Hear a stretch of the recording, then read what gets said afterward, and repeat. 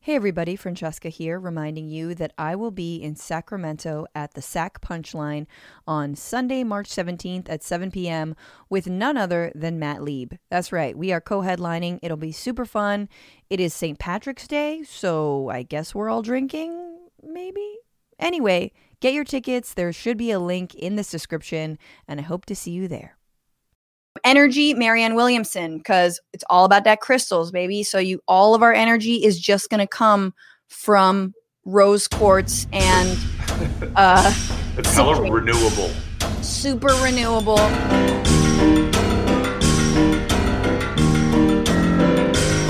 Well, hello again, good people of the ether. Welcome to the Bitchuation Room podcast live stream. I am your host, Francesca Fiorentini. Whew. We are 1 week out from a Biden victory, a Trump non-concession, and I'm tired already. Are we done yet? Is it? No? Okay, cool. I'm so glad to have you here. I'm so glad you're here to dissect everything that's going on with us. We've got such a good show for you tonight. Nato Green is back in the house. Boo, boo, boo. Just kidding. Love Nato. So happy to have him. Excited to hear his thoughts on the election. Also, no big deal, but legendary Black feminist, scholar, activist, thinker. I am fangirling so hard right now. Barbara Smith is here, you guys. And the reason we are late is because there is a storm over Albany, and it's not just because Barbara is, just raining down fiery nuggets of wisdom. It's because there's an actual storm and her internet has been interrupted and we might have to just get her on the phone. Just doing it old school and bring her on the phone. So I will call her in a little bit and hopefully the audio will be good enough and we'll dig into it. We're going to talk about what to do with all these racists. You know what I mean? I mean, they got to go somewhere. Can they just go somewhere? And talking about identity politics, talking about the slogan defund the police and whether Jim Clyburn is right and it's the reason that Democrats lost House seats. Spoiler, no, it wasn't. I'm just going to go out and say that. But hey, if you're watching right now on YouTube or Twitch, hit all the buttons, like this stream, share this stream, subscribe obviously to the channel, please, and turn on your notifications. You will get notified every time we go live. We will have bonus episodes coming up very, very soon, so you don't want to miss those. Like this podcast or rate this podcast on YouTube if you're listening, or no, that's what it, no. Rate this podcast on iTunes. I remember how to do this show. I totally remember.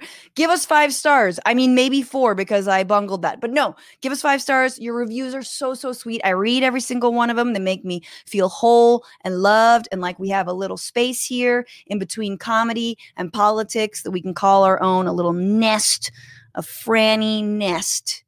Okay. And as always, you can support this show by tipping us at TBR-live. That's TBR, not TDR. I did mess that up last week for all the Dragon Squad in the audience and the show that I regularly do on Mondays with John Idarola. So TBR-live on Venmo, TBR live on Cash App. The tips are so generous. Anyone who gives us $20 or more, anyone who gives us anything, love you. Thank you. Even if it's $1, $2, $3, nothing too small. And for those who've given $20 or more, special shout out. So George Brucato, Betsy Schock, Juan Vasquez, Richard Christian, Sarah Wooten, and Bob Mason. My God. Thank you. Thank you. Thank you. Thank you. Thank you. It goes a long way. And yes, we are donating a portion of your tips to a different organization every single week. We donated to the Movement Voter Project and their Georgia Fund, and now we are donating to an organization that is registering Georgia voters by registration deadline, which is December 7th. We got 2 senators. We're trying to flip it. New Georgia Project. They are registering new voters in Georgia, which, by the way, this week flipped and became blue. Just a little blue in a sea of red. It was done by the work of organizers and against traditional wisdom of what, paid consultants would tell you is possible in Georgia. But holy shit, they did it. That is the fucking story of this election, hands down. Thank you, Graph 1980. Yes. Thank you for that $1 and that super chat. You guys can super chat whenever you goddamn want. You got to, fucking super chat. If you guys haven't watched, Newsbroke came to an end. 10 episodes. We finished for this season. Watch our last piece, all about how the Democrats need to take this opportunity to really deliver for the American people, because if not, we're going to have full-blown fascism on our hands very, very soon. 70 million people still voted for Trump somehow. It's like they really want another world war. It's like they really want a Third Reich or something, So we got to stop that. And the only way to do that is actually making good on all the promises and actually delivering real change for the American people, especially coming off of the back of a pandemic, a recession. The fact that Congress will not pass, or the Senate will not pass, another stimulus budget and another stimulus check or any assistance to anyone actually struggling. Let's move into this, though. I gotta be honest with you. I got a little sad today. I don't know if you guys read Alexandria Ocasio-Cortez's interview in the New York Times like about a week ago, and I didn't read it. I was just sort of just really, really slammed with work, lots of writing, needing a effing break, and I read it today, and it made me so sad. It's so sad because basically, and we will talk about this with Nato and with Barbara later on, she's at her wit's end trying to prove that progressive issues actually win elections. And at the end of it, she's basically like, the only reason I ran for re-election was to prove that I could still win. But I'm about 50-50 right now between running for higher office and just building a homestead. And it's like, fuck, damn, girl. Don't you realize we're all going to be on a homestead? We're all going to be a sister wife if we lose her, like Amy Coney Barrett's already going to make us wear bonnets. Like, do you really need to move to a homestead? But the point is this is who we consider one of the fiercest people out there, right? This is a fierce congresswoman.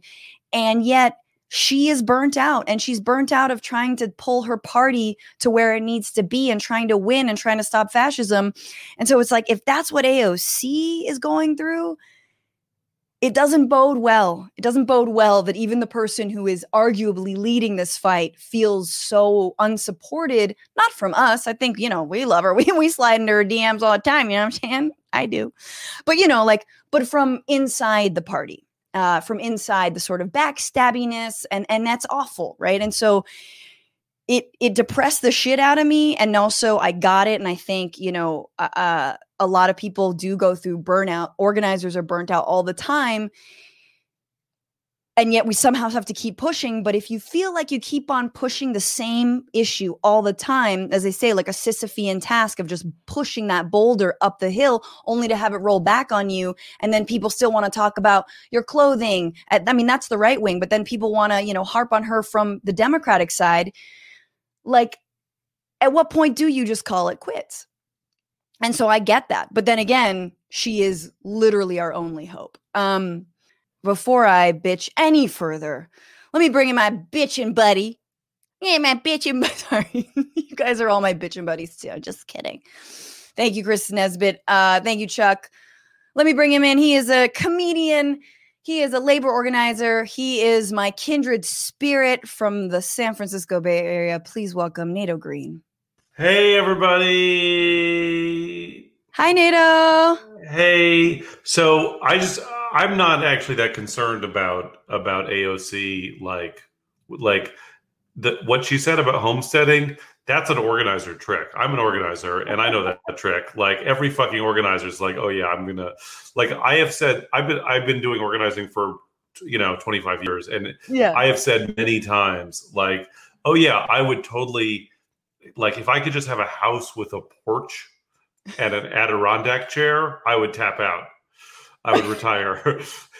all it would take to get me out of the movement is a porch. Yeah, right.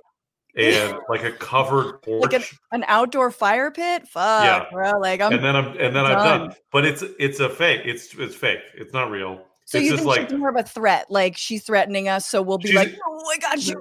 Yeah, I think that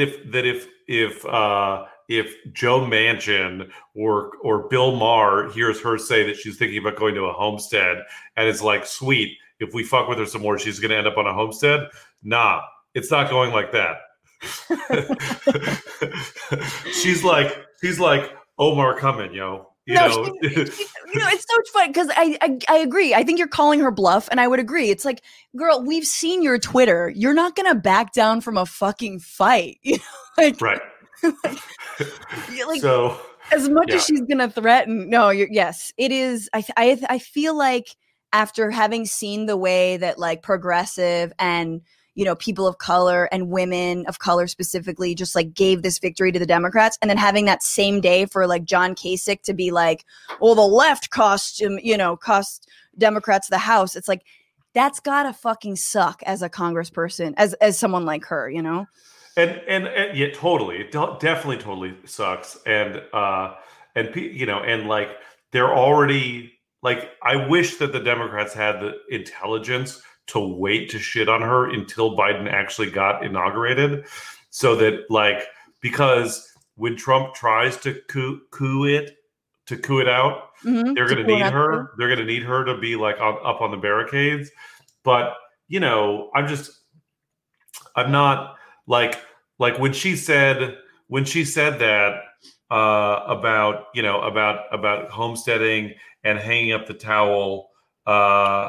It's like, it's such a like once you're an organizer, you're never fully out. You know what I mean? Like, right. I stopped organizing for a few years to do comedy full time, and then like it just meant that I was like picking weird fights with contractors building houses in my neighborhood. You know what I mean? Like once you have organizer skills, there was some contract where I was like, oh, this dude is not doing this with permits properly. I think I know who you're talking about. And this, like, some Irish contractor is like trying to work around the system and is taking up my parking space, and they don't even getting his campaign pants on, and I'm going after his permits. like once you know how to do that, it never stops. You're never really out of it. You can say that you're out of it, but it's like you're going to be like Viggo Mortensen in that movie with what was it, History of Violence, where he was like the former Irish mobster who suddenly revealed that he knew how to murder everyone in 2 seconds. Yes. AOC will be just like that. Yeah, or like the Bourne Identity. I never seen a Bourne anything, but like I know they never end, and I feel like AOC is like the Bourne Identity thing. Like she's always reactivating. Thank you so much for that super chat. Nato, what are you bitching about though? Thank you for hearing mine. Yeah, I feel you. I'm with you. I see you, as the kids say. What I'm bitching about is like every election, there's this mad stampede to interpret the election in a way that's really dumb. Like every election, like commentators are looking for some like grand historical meta narrative where they like way overstate like what the election means in like historic generational terms. So like in 2008, they were like, Obama got elected, so now it's post-racial America. Remember that? Ha ha, psych, motherfuckers. and then when Trump got elected in 2016, there was the whole thing about like, oh, this was about a racial backlash, and we need to go understand why white men are so into doing racism. Yeah.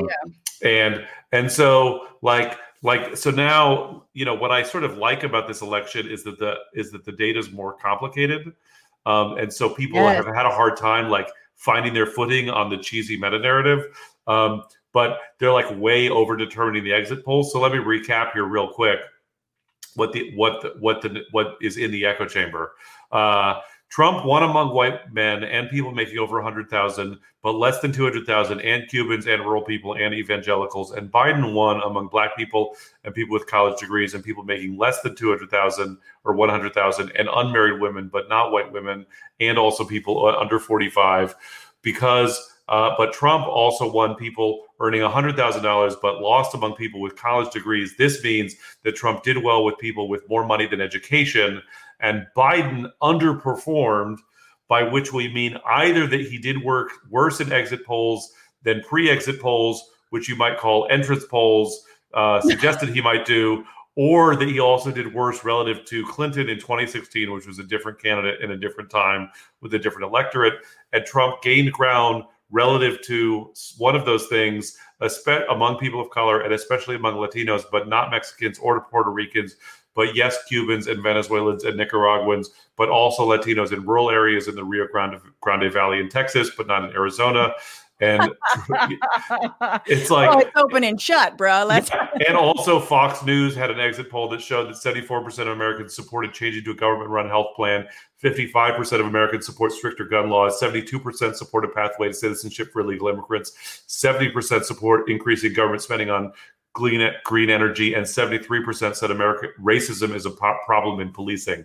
So as you can clearly see, the main lesson of this election is whatever bullshit I thought immediately before the election.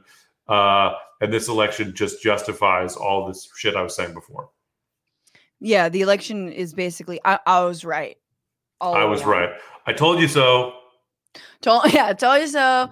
I had this line in Newsbroke, which is at least we can all agree we should push Nate Silver and Nate other mafuck out to sea.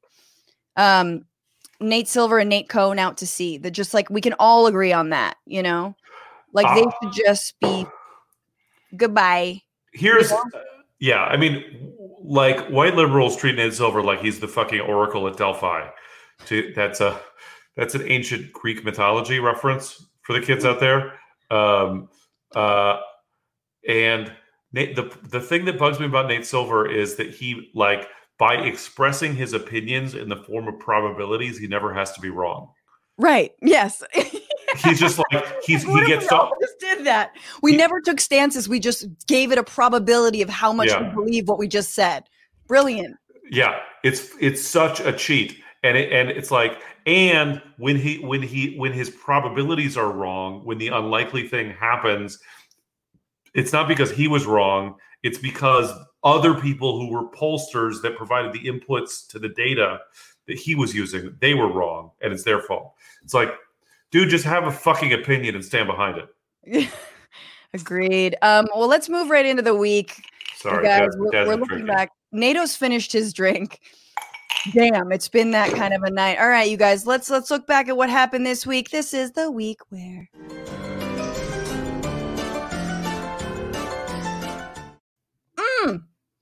Only a few things happened this week. Obviously, crazy new rise in COVID cases, no new stimulus package. But the most important thing about this week is that this was the week where the Trump train ran out of track.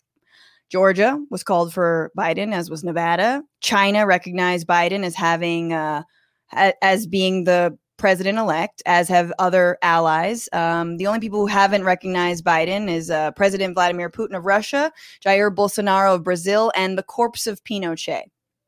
And honestly, as soon as they do, I mean, I think Pinochet will be first, probably. Honestly, let's be real. The only thing more pathetic. American politics have moved so far to the right that Pinochet's a swing voter now. CNN's going to bring up Pinochet to give his opinion about, where the Democratic Party should lead from. Kids, Augusto Pinochet was a Chilean general who led a coup in 1973. And Francesca and I are staying hell of relevant by dusting off jokes about military leaders in South America in the 70s. What's up? What up, Twitch? The only thing more pathetic than a dumb cartoon villain is the dumb cartoon villain who can't accept defeat. You know, like the part in Roadrunner and Wile E. Coyote where like Wile E. Coyote is in midair, but he's like still laughing as if he won and he doesn't realize he's about to fall. Like this is the moment we're in with the Trump administration. It's super embarrassing. Meanwhile, Biden is like Porky Pig trying to end the episode. Like that's all, folks. Also because he's got a stutter. It's hard to. It's always in this moment, like where Trump is refusing to concede defeat and also raising money on a fake like defense plan or whatever. a recount fund. It's hard to figure out if Trump is the smartest person ever or the dumbest person ever, or somehow both at the same time. It's Yeah. like that thing of like how like if you put monkeys in a room with typewriters, eventually just randomly they will type out all the works of Shakespeare. Trump is like that, but only about like a new grift. You know what I mean? Like he is just like all in, like this whole thing about voter fraud and not conceding is because he's too much of a fucking narcissistic baby to be able to admit that he lost and people don't like him. But then he also is like, oh, this is a way that I could bilk my donors for more money, for more like porcelain gold toilets or whatever for my mansions. He's raising money to Nato was saying this, but he's raising money for a recount. But unless you give something like $6,000, it won't actually go to any recount money. It's going to a new Trump super PAC. He is so tacky, he's grifting off his own loss. This is like if the Tampa Bay Rays sold World Series loser merch. Like, get it while it's hot. It's such a specific amount of money too. Like the rule is like you have to give more than $8,333 for the money to help the recount fund. So like, sorry, fucking Sheldon Adelson, you only give $8,331. So like it's such a weird rule that it has to be like the supporters are giving more than $6,000, I assume. But again, if they're making more than 100,000, less than 200,000, maybe that is a sweet spot or whatever you laid out. If you guys haven't been following, there's about a dozen lawsuits. Most of them have been thrown out. Pennsylvania, Arizona, Nevada, Michigan, and Georgia. He's trying to stop counting mail-in ballots, stop counting absentee ballots, stop counting regular ballots, asking for MAGA observers, and also a lawsuit over Sharpies in Arizona, which, surprise, was also based on a lie completely. Are you following the reporters that are like live tweeting the litigation? My favorite one was the reporter, like one of the lawsuits alleged that the form of voter fraud was that there was another person at the polling place was voting and was wearing a Black Lives Matter t-shirt and they were large. There was just like a big guy. And they were like, and then I felt threatened. And then I was scared. I saw a big black guy and I was scared. And so that's definitely voter intimidation right there. Yeah. Big black men are voting. I feel threatened. My God. Obviously they're imploding. It makes sense that these lawsuits are imploding because the lead lawyer is still Rudy Giuliani, who is both bad at his job and completely out of ideas. Now he's just reading the screenplay to Liar Liar on Fox News. He's just like, the pen is blue. Hunter Biden said it was black. The pen is blue. I had that impersonation better earlier. The pen is blue. I can't. So good earlier. I need a drink. Nato, you want to take the next story? Sure. This is the week where 130 Secret Service agents are isolating due to COVID exposure at an event held at the White House by Trump, a.k.a. the super spreader in chief. It's really a make America intubated again kind of moment. The Secret Service were asked to comment on the exposure, to which the agency's press secretary said, shh, it's a secret. It's right there in the name. It's a secret. Sorry. Amazing. This was the week where we say, cry more Nazis, as Trump supporters held a march in D.C. over the weekend dubbed the Million MAGA March with a turnout of about 12,000 people. And that's okay, because Trump voters are never good at numbers. It's a few thousand short of a million. They're never good at numbers, reality, or the female orgasm, so makes sense. One attendee, and this is from The Guardian, Craig Johnson, who had driven 14 hours from Florida, was giving out dollar bills featuring a photo of Melania Trump. And he said, quote, I want this nightmare to end, he told The Guardian. I haven't slept much since the election because I'm sad that Donald Trump is not our president. He's going to be our president, though.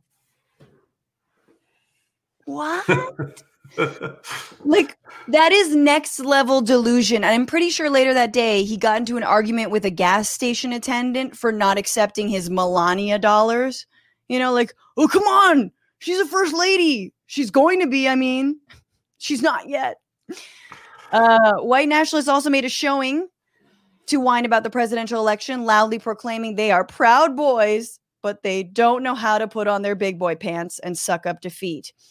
I don't know how to tell these guys that whiteness is still going to exist after Donald Trump. Like, Trump may have lost, but mayonnaise, frisbee golf, cargo shorts, they're all still in the game, okay? No one is coming for your lazy boy chairs or the Sundance Film Festival. Calm down.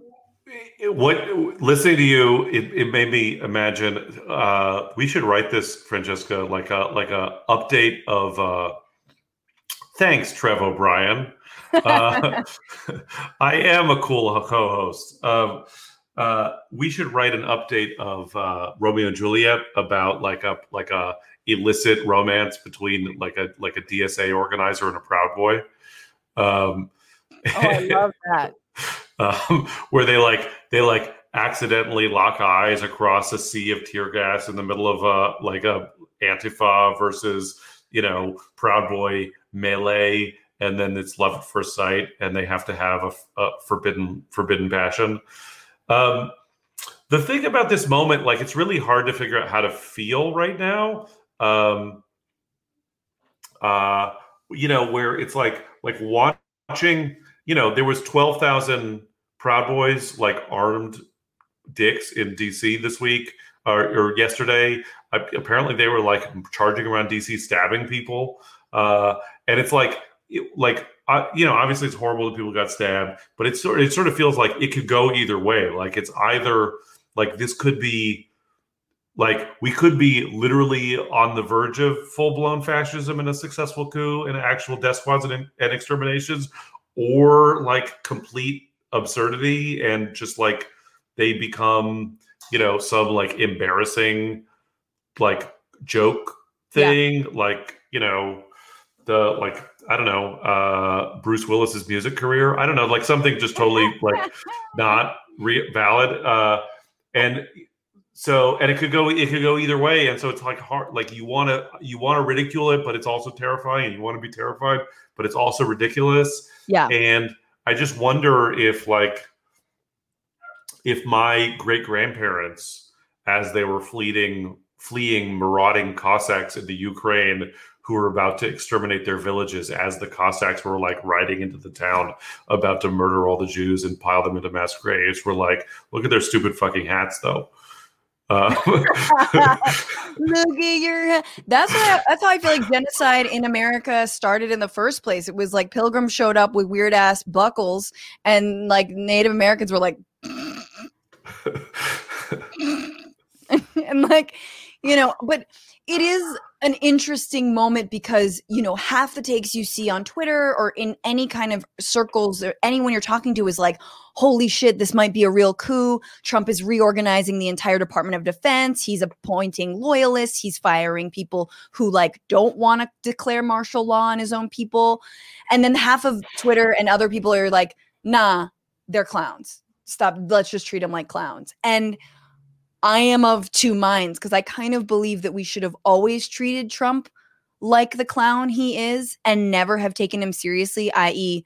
never give him that much airtime, always keep him in the comedy section, the entertainment section of every news organization as an aside. Oh, BT dubs, Trump is like trying to run for president. Anyway, back to real politicians, that kind of thing. Would you be surprised if, like, come the day after inauguration, Trump ripped his own face off and it was Sacha Baron Cohen? Not in the least. No, not at all. And that would make this. I would love that. I'd be mad, but it would be the most incredible prank ever pulled, and it did teach us a lot about our country. So I'd mostly be relieved. I mean, Cohen is king. Obviously, I'm happy to have it all be a prank. All right, last segment. You guys, this was the week where the blame game as we talked about earlier, continued within the Democratic Party for losing House seats. The Democratic Party is basically a child caught in the middle of a very bad marriage. On the one side, former Republican John Kasich, the abusive deadbeat stepdad, and on the other, a working power mom who will give you Medicare for all, Alexandria Ocasio-Cortez. John Kasich has claimed with no evidence that the left lost Democrats' House seats, and Representative Hakeem Jeffries said on a call, quote, "Do we want to win? Do we want to govern? Or do we want to be internet celebrities?" Totally. It's a clear shot at AOC. And honestly, he's right. I mean, when's the last time we saw a celebrity win an election? Or like govern, you know? Not in my lifetime. Not in my lifetime. Motherfucker. Dude, TikTok stars are doing more to thwart MAGA and MAGA people than the Democratic Party is. Like K-pop fans are doing more. So y'all can shut the fuck up. So AOC just turned 31. And so, Francesca, inspired by your boyfriend, I checked in with Google autocomplete. And so I typed in to Google millennials kill. And according to Google autocomplete, the first options that came up were that millennials killed mayonnaise, capitalism, marriage, power lunches, cereal, fabric softener, and top sheets.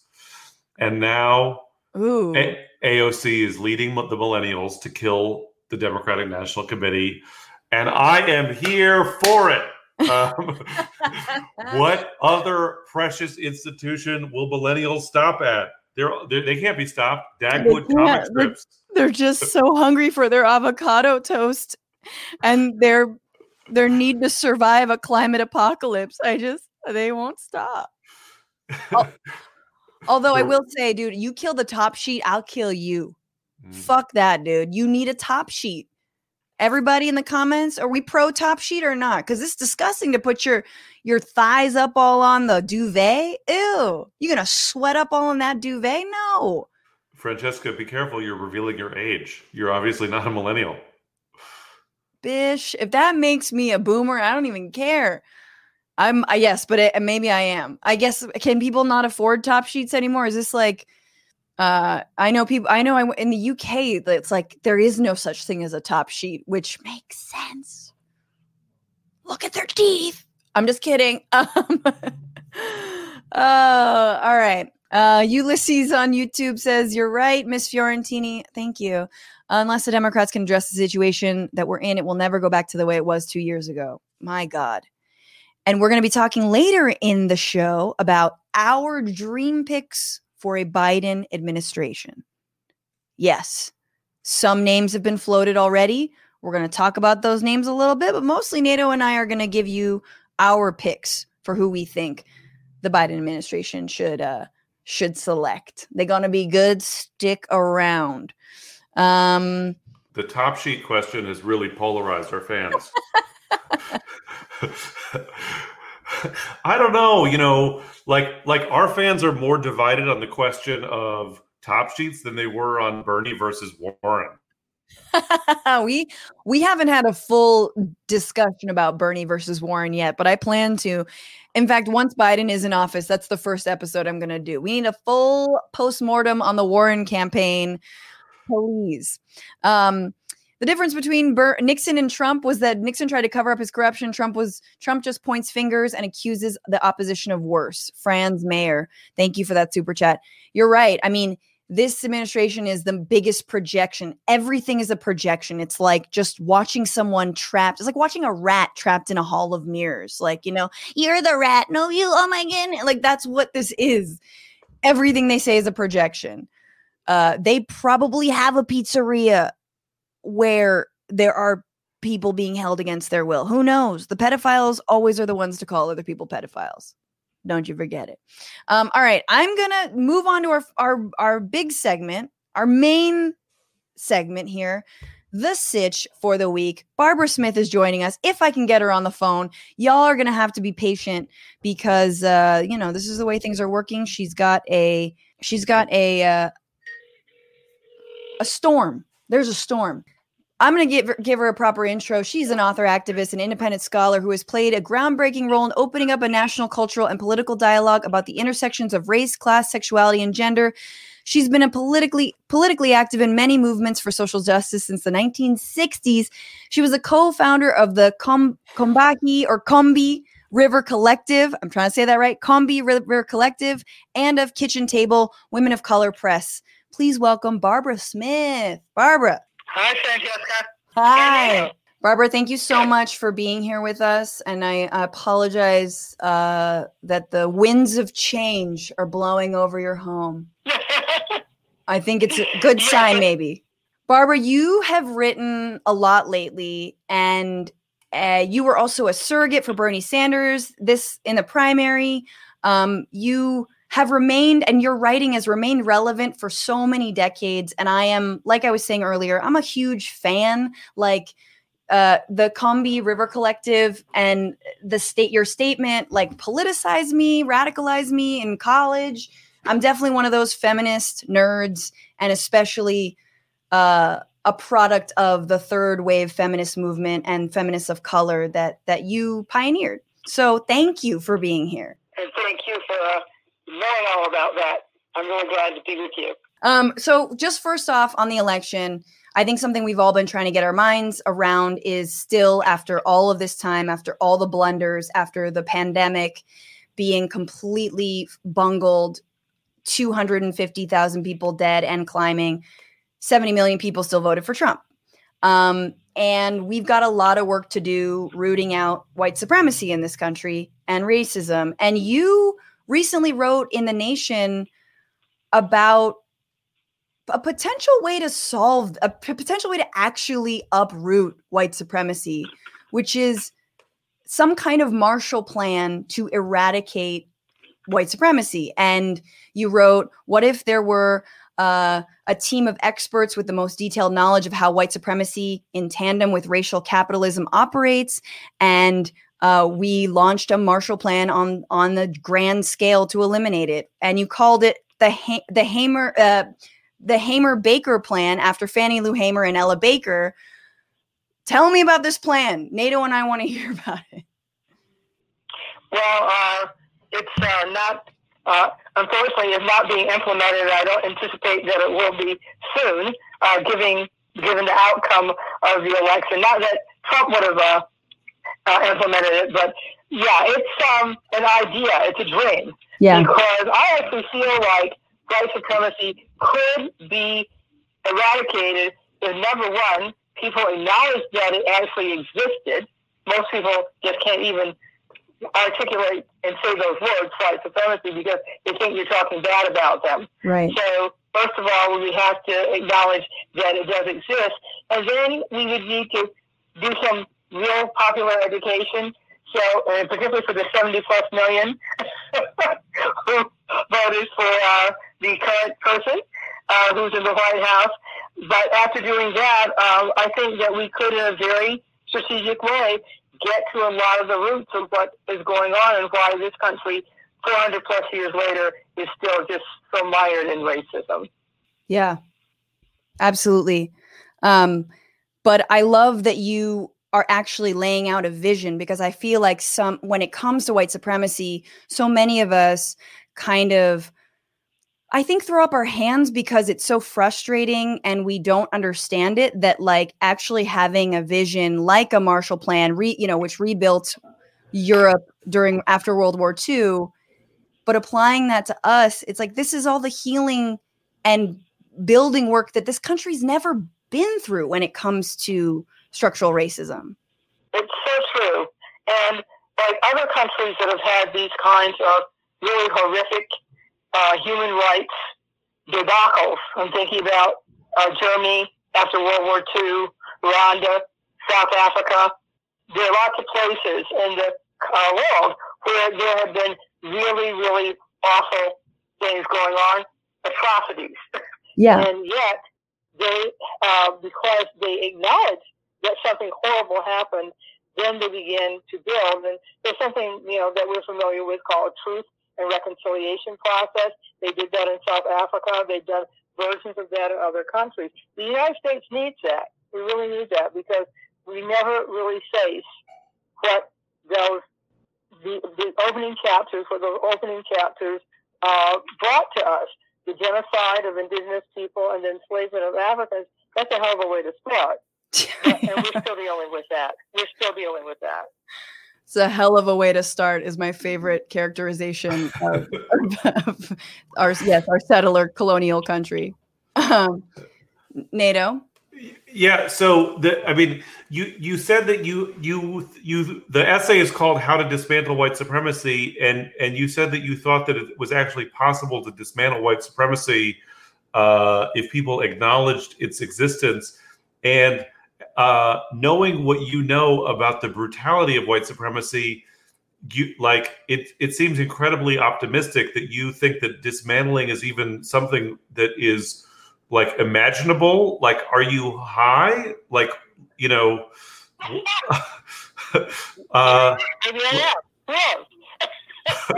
like aim lower. Come on, you know, like I think that's a yes. Like, so, you know, there's a lot of liberals who are still at the celebrating diversity phase, and you're already jumping from celebrating diversity to dismantling white supremacy. That's a big jump. How do you get there? Knowing what you know, how do you get there? One of the things about that article is that I feel like if you throw out a vision, if you say what you want something to be like and throw it out there, then the wheels start turning, at least in some people's heads, and say, oh yeah, we actually could do something about that. But as long as we turn our back to reality and act like that's just the way it is, it's all baked in. You know, we started with enslavement, and now we have mass incarceration, and that's just the way it is. I don't think it has to be that way. It's really, the articles are really interventions for justice. It's to get people to think differently, and also not to just talk about diversity and like racial discrimination and implicit bias and white fragility, all the things that people talk about and talk about a lot. I wanted to go in another direction. I wanted to talk about what is actually happening here, which the statistics absolutely prove. You can look at virtually any statistic, and if you look at the racial impact, or you look at how that statistic is being played out in communities of color, you will see that bad things are happening, things that shouldn't be happening. Like the fact that Black women die in childbirth at 3 times the rate as white women. Right. Yeah. And Barbara, just for our listeners who may not completely understand what your the wisdom that you're laying down, could you sort of walk us through like why you think it's valuable to talk about systemic white supremacy rather than like racism or some other lens that people might want to use? Sure. The thing about using the term white supremacy is that almost inherent in it is this reality of power. White supremacy is an engine that runs our nation. I think it was Trevor Noah who was talking about racism, and he said racism is like the corn syrup of U.S. society because it's in everything. And I mean, I'm sorry, but that's a really good line. It's racism is like corn syrup for the United States because it's in everything. It absolutely is in everything. That reminds me, I have to pick out my pecan pie recipe. A good use of actual corn syrup, yes. But in any event, if we talk about institutionalized white supremacy and also either systemic white supremacy, we get to the power base of why it continues to thrive. It benefits certain people. It doesn't benefit all white people the same because we have white people who are in the bottom 99%, and we have that top 1%. White supremacy and capitalism are like conjoined twins. They're just, and they're not very pretty. No, it's a very much an X-Files episode. White supremacy, capitalism are just like one of those gross. Yeah, they are twins. Yeah, and they're just like right cheek and jowl with each other. So, if that's the case, then like we really need to look at what is this system serving? What is the system serving? White supremacy serves some really negative purposes, and it's really good for certain people who have a lot of privilege. Yeah, I mean, one thing I think that has been stumping, and we don't have to spend that much time on it, but there's always this like, well, Trump increased his voters of color, Latino voters or African American voters. Like, yeah, but by still very minimal margins. But I think white supremacy allows us to see the ways that it's not necessarily just white people who are buying into a system of hierarchy, racial hierarchy, and a lot of times minority communities and immigrant communities especially will be given their sort of citizenship cards and their whiteness cards if and when they throw their own communities under the bus, and especially if they throw the African American community under the bus. It's an all-encompassing system, not just I think racism is so individualized. It becomes you can't be racist because you are, Latino or you're Asian. And it's like, not true. We all participate in the system of white supremacy. But I wanted to just pivot a little bit because your claim to fame, your work essentially helped coin the term identity politics in the late 70s and 80s. And you've explained it as especially originating from a Black feminist and a queer feminist perspective as the right to formulate a political agenda based upon the material conditions that we face as a result of race, class, gender, and sexuality. And then you write, unfortunately, the term has been maligned and distorted ever since. So what do people get wrong about identity politics, in your opinion, I guess, and what are the different ways we get it wrong? And follow-up question, whenever someone says identity politics, do you get $5? No, Nato, I don't, but you can send me the $5 now. In fact, I think both of you have said the word. So, I'll get that and you can put it in the mail, okay? Okay. In any event, the Conversation River Collective that you've already really mentioned in such a terrific way, Francesca, we were a group of Black feminists doing Black feminist organizing in the 1970s in Boston. And we wrote something called the Conversation River Collective Statement, which people are still reading to this day. They're still using this to this day because what we talked about was all those systems of oppression, racism, patriarchy. We didn't even have the word heterosexism at that time, or homophobia. Those words didn't exist, but we still talked about how we needed to fight that system. And then, of course, gender oppression or sexism. And class. I think I forgot class in that big four. But the thing is that we said, that the reason we said identity politics is because as Black women, we didn't have any place politically to be. All the women were white and all the Blacks were men, but some of us are brave. That's the title of a book. It's my book, actually. And because of the fact that Black women were erased and marginalized in both racial context, and particularly racial political context, like the Black liberation, Black nationalism, Black power movement, and also we were raised within the white mainstream women's movement. We said we got to have something for ourselves. We've got to do work out of our actual lived experiences of being simultaneously women, Black, queer, and working class. We need to have that. And that's what identity politics meant, that we're going to make politics and create political agendas out of our lived experiences as Black women. And from that day to this, or at least pretty soon, people have distorted it into the ground. And what they think it is saying, I have all these multiple oppressed identities. I'm superior to you, and I have no interest in anything that's bothering you. So the working class white man who lost his job and doesn't know how he's going to keep a roof over his family's head, the denatured, like inaccurate version of identity politics would not care about that guy. Right. That's not what Conversation was saying. That's not what we were saying. We care about everyone who is facing, this power structure of oppression. So what you're saying, Barbara, is that when you talk about identity politics, it hasn't been your experience that like you experienced racism on Monday and sexism on Tuesday and class exploitation on Wednesday and heterosexism on Thursday, that's not how you live your life?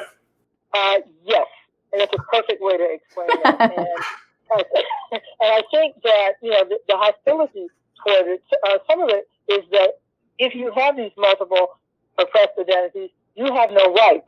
And if you say that identity politics is important, then we get upset. And I'm talking about the powerful and the conservative and the white-minded.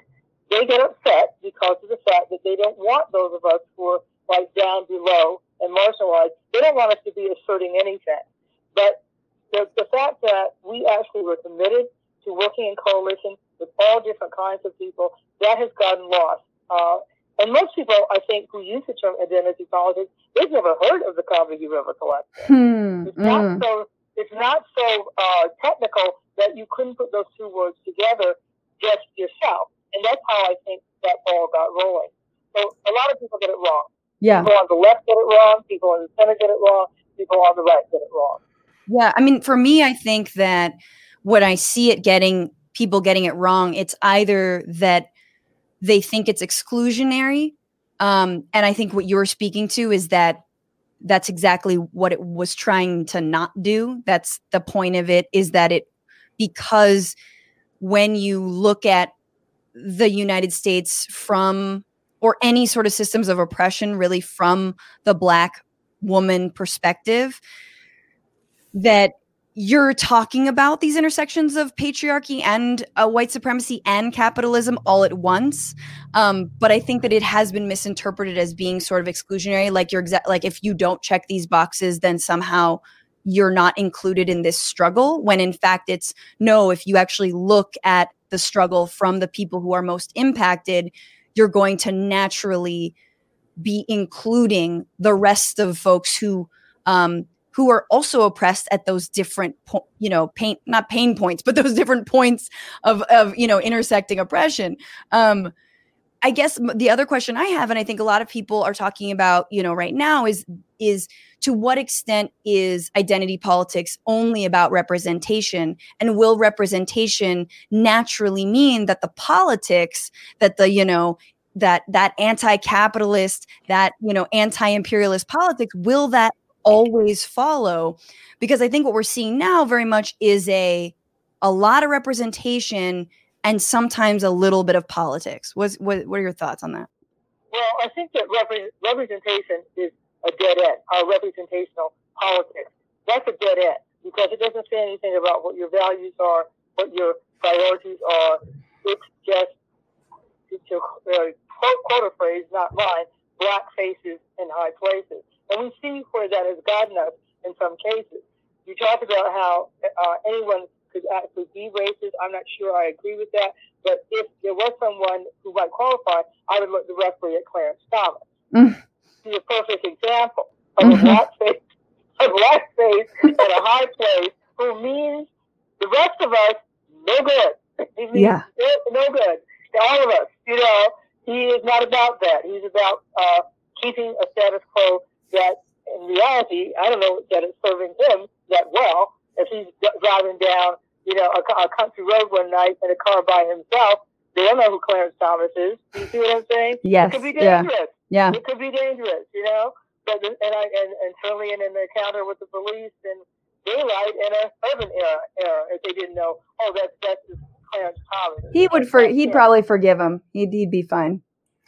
Well, he couldn't do that. Well, I better not say that. So now, you don't usually do forgiveness from the cemetery, okay? So yeah. No, it's maybe not.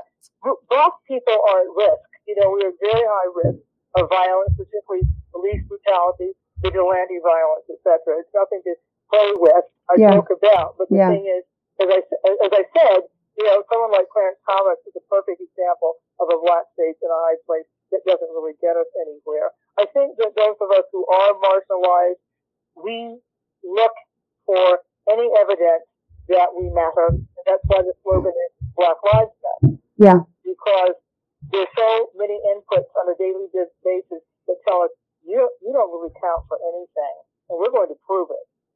Ahmaud Arbery, that's a perfect example. Breonna Taylor, George Floyd, these are perfect examples of some white people deciding these people's lives do not matter. Absolutely. So it's serious and it's challenging, but that's what the work is. I'm so glad we're in it together. Yeah. So the Combahee River Collective statement says that when Black women are free, everyone is free.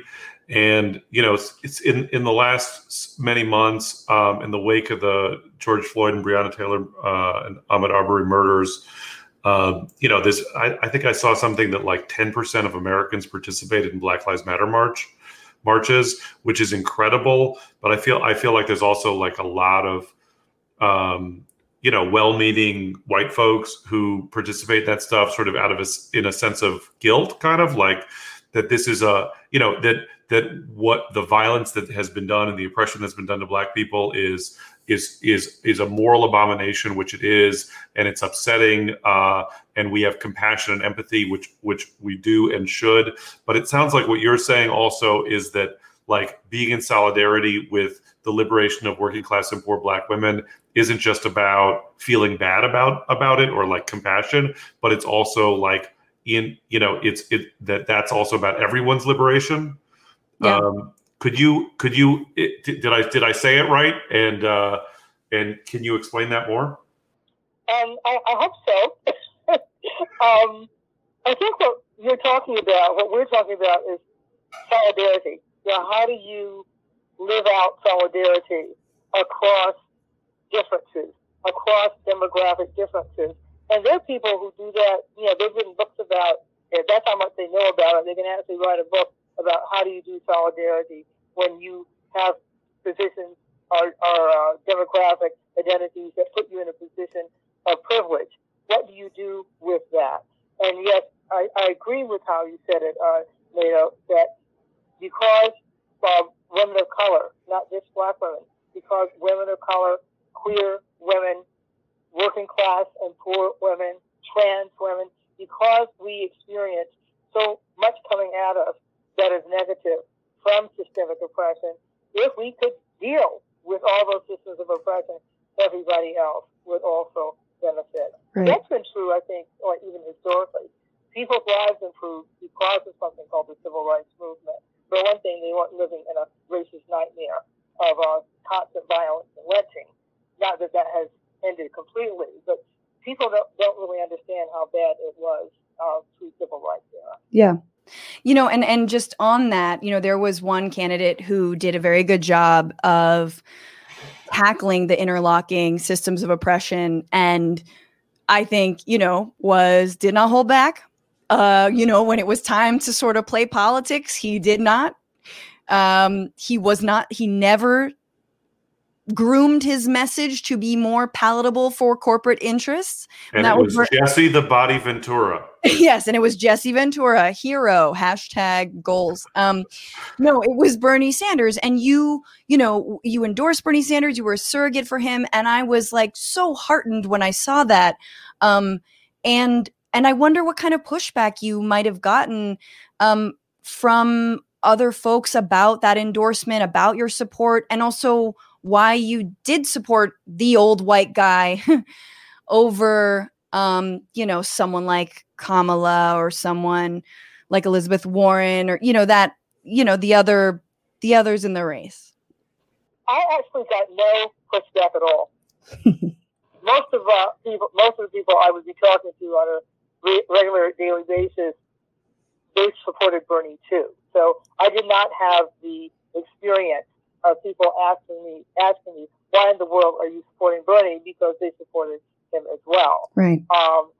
It's not that I didn't see anything that was negative about, but it wasn't aimed at me personally. I just never forget when is it Jason Johnson who referred to Breonna Joy Gray and the rest of us Black women who supported Bernie as being on the island or from the island of misfit Black girls. Yeah. Misfit Black girls. Yeah, we had fun with that, I have to say.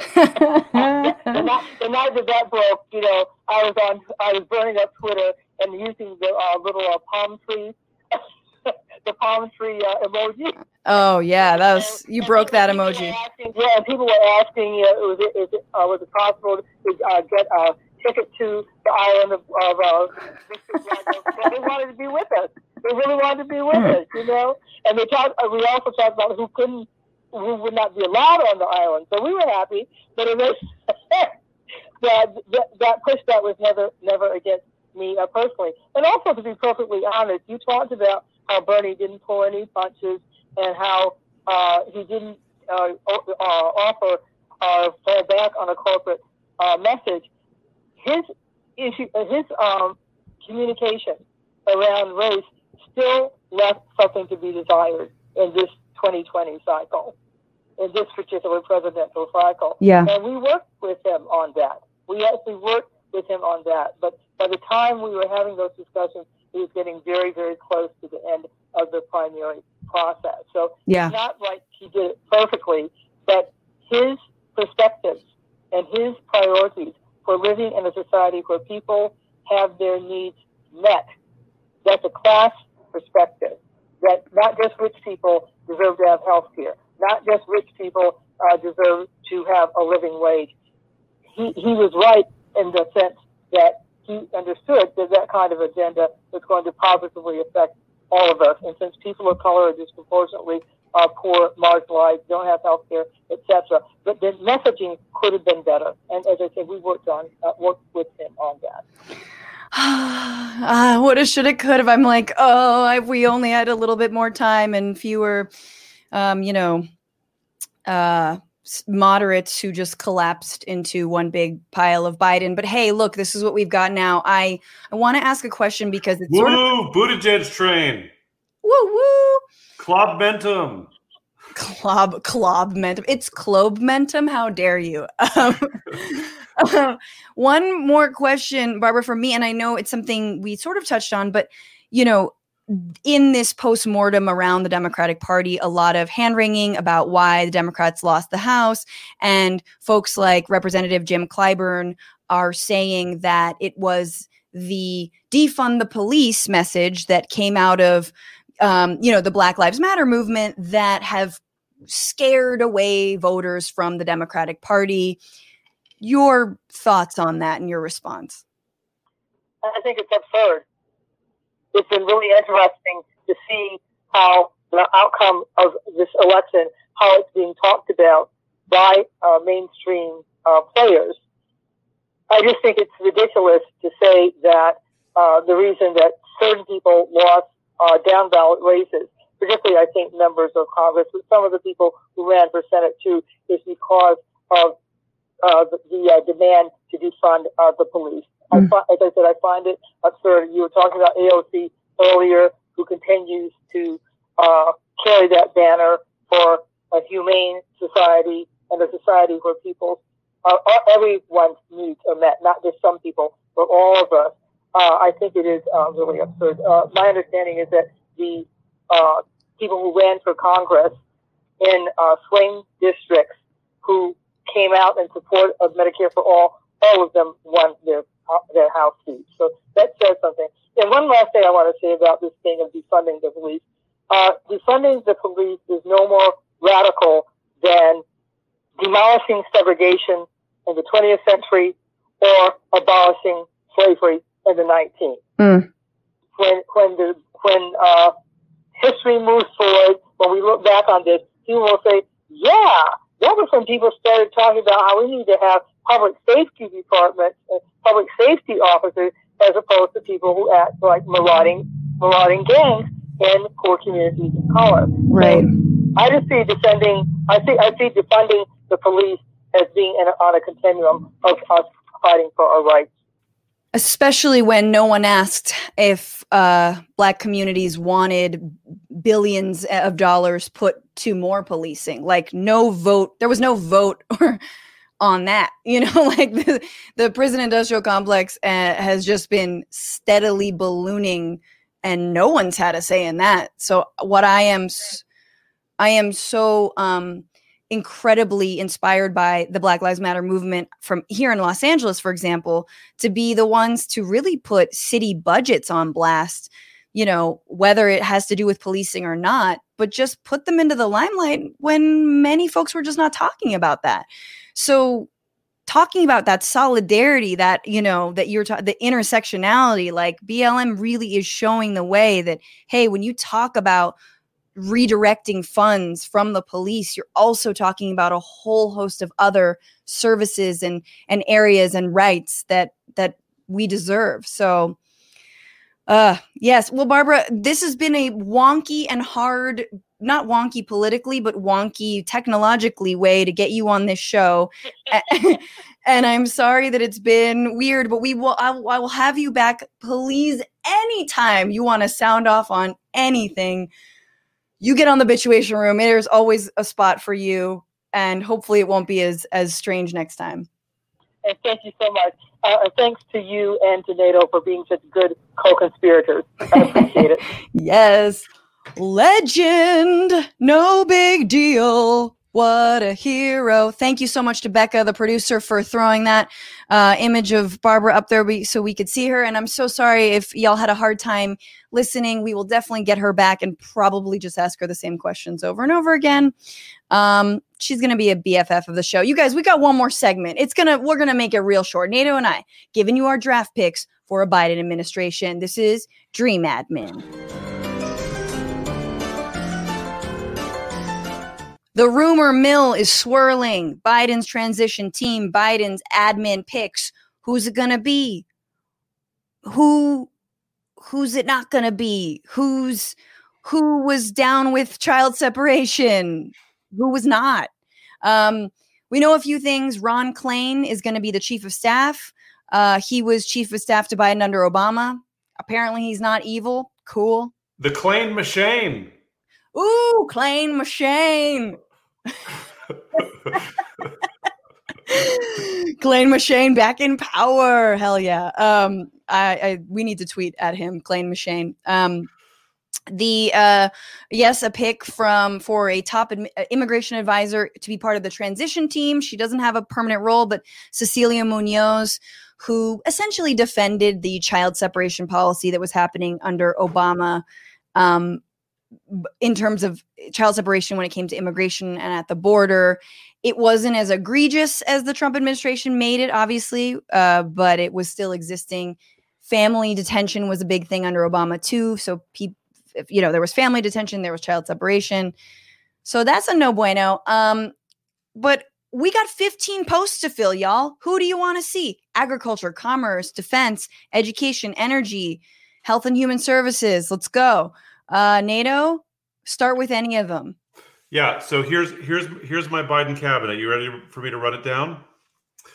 All in one? Okay. I'll do it all in one. Treasury, gritty. Secretary of State, gritty. Secretary of Energy, gritty. Secretary of Labor. Oh, Nato froze, but I feel like he was going to say gritty. But maybe it was Bernie Sanders. For me, it was Bernie Sanders for Secretary of Labor.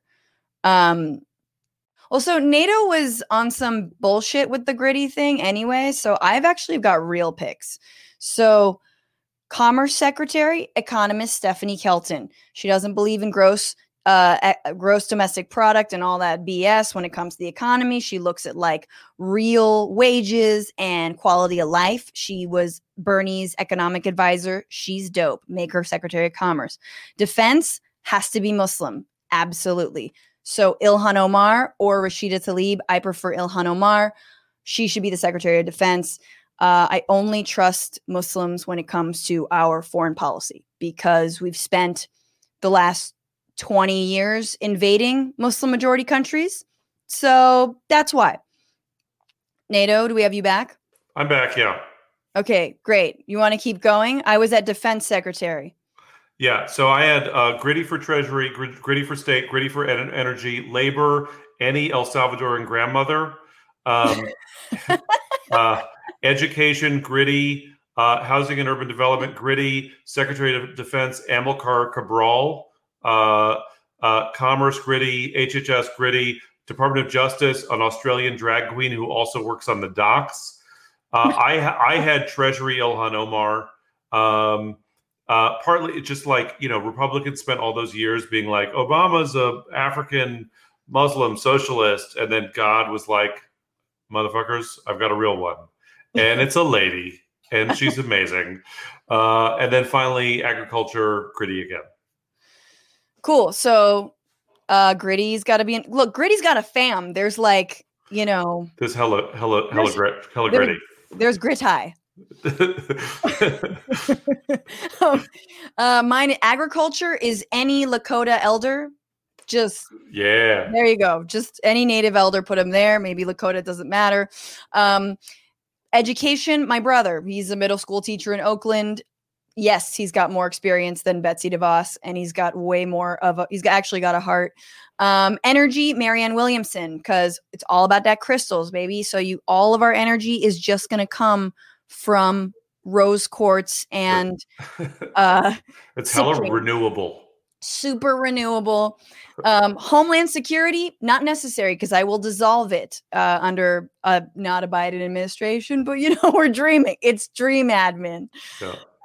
Health and Human Services, Paul Hollywood from the Great British Baking Show. I just feel like there'd be a lot of cake and steely-eyed stares. Just raw sexual potbelly energy. Your healthcare is a trifle. Yes.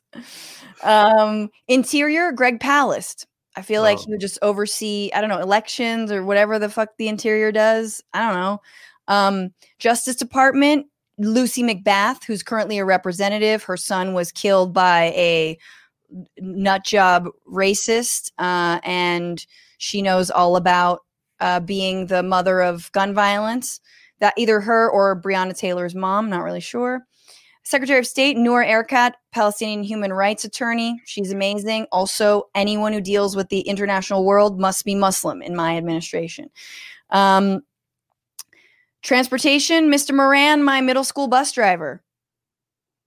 That dude was great. He got me home every day after school. Thank you, Mr. Moran. I didn't realize you had legs until one time I saw you stand up, and I was like, oh shit, you're more than just a torso driving a bus. You're dope. Let's see. Treasury, whoever writes the wiki how to save money. I don't know who that person is and who got paid $20 to write the wiki how on how to save money, but you're probably better at saving money than this country and government right now. Veterans Affairs, last one, the head of About Face, which is formerly Iraq Veterans Against the War. Her name is Brittany Ramos de Barros, and she's a dope. Roll those R's, girl. What? Roll those R's. De Barros. Thank you guys for being here. Thank you for all of your comments and your super chats. Remember to tip TBR-Live, TBR Live on Cash App. Thank you to Becca Roo for our producer. Nato, where can people find you? At Nato Green on Twitter, Mr. Nato Green on Instagram. Check out my album, The Whiteness Album, and my first album, The Nato Green Party. My label just put them up on Bandcamp so that people can support artists with actual money instead of like fractions of a penny on Spotify streaming revenue. So guys, get his album. It's fucking fire. Bandcamp, so he gets more money. Artists are struggling. Comics are struggling. What the fuck? Our whole industry is dying. Not that it wasn't precarious to begin with. Take care, my friend. And thank you to all of you. And remember, we did it. We voted. We're working every single day. We continue the struggle. We get knocked down, but we get up again. You're never going to get me down. Or something like that. Shout out to Chumbawamba. I feel like you guys are COVID deniers, but maybe I'm wrong. And remember, this is the trash that we still have yet to get rid of. Who's denying and not conceding, but almost conceding in fun little moments like this. And hundreds of thousands of jobs every single day. Ideally, we won't go to a lockdown. I will not go. This administration will not be going to a lockdown. Hopefully, the whatever happens in the future, who knows which administration it will be. I guess time will tell. But I can tell you this administration will not go to a lockdown. There won't be necessity. Lockdowns cost lives, and they cost a lot of problems. Ooh, he almost said the Biden administration. He knows he lost. You got one foot in the big boy pants, buddy. Just pull them up. Pull up the big boy pants, baby. And remember, don't just bitch about it. Be about it. Bye.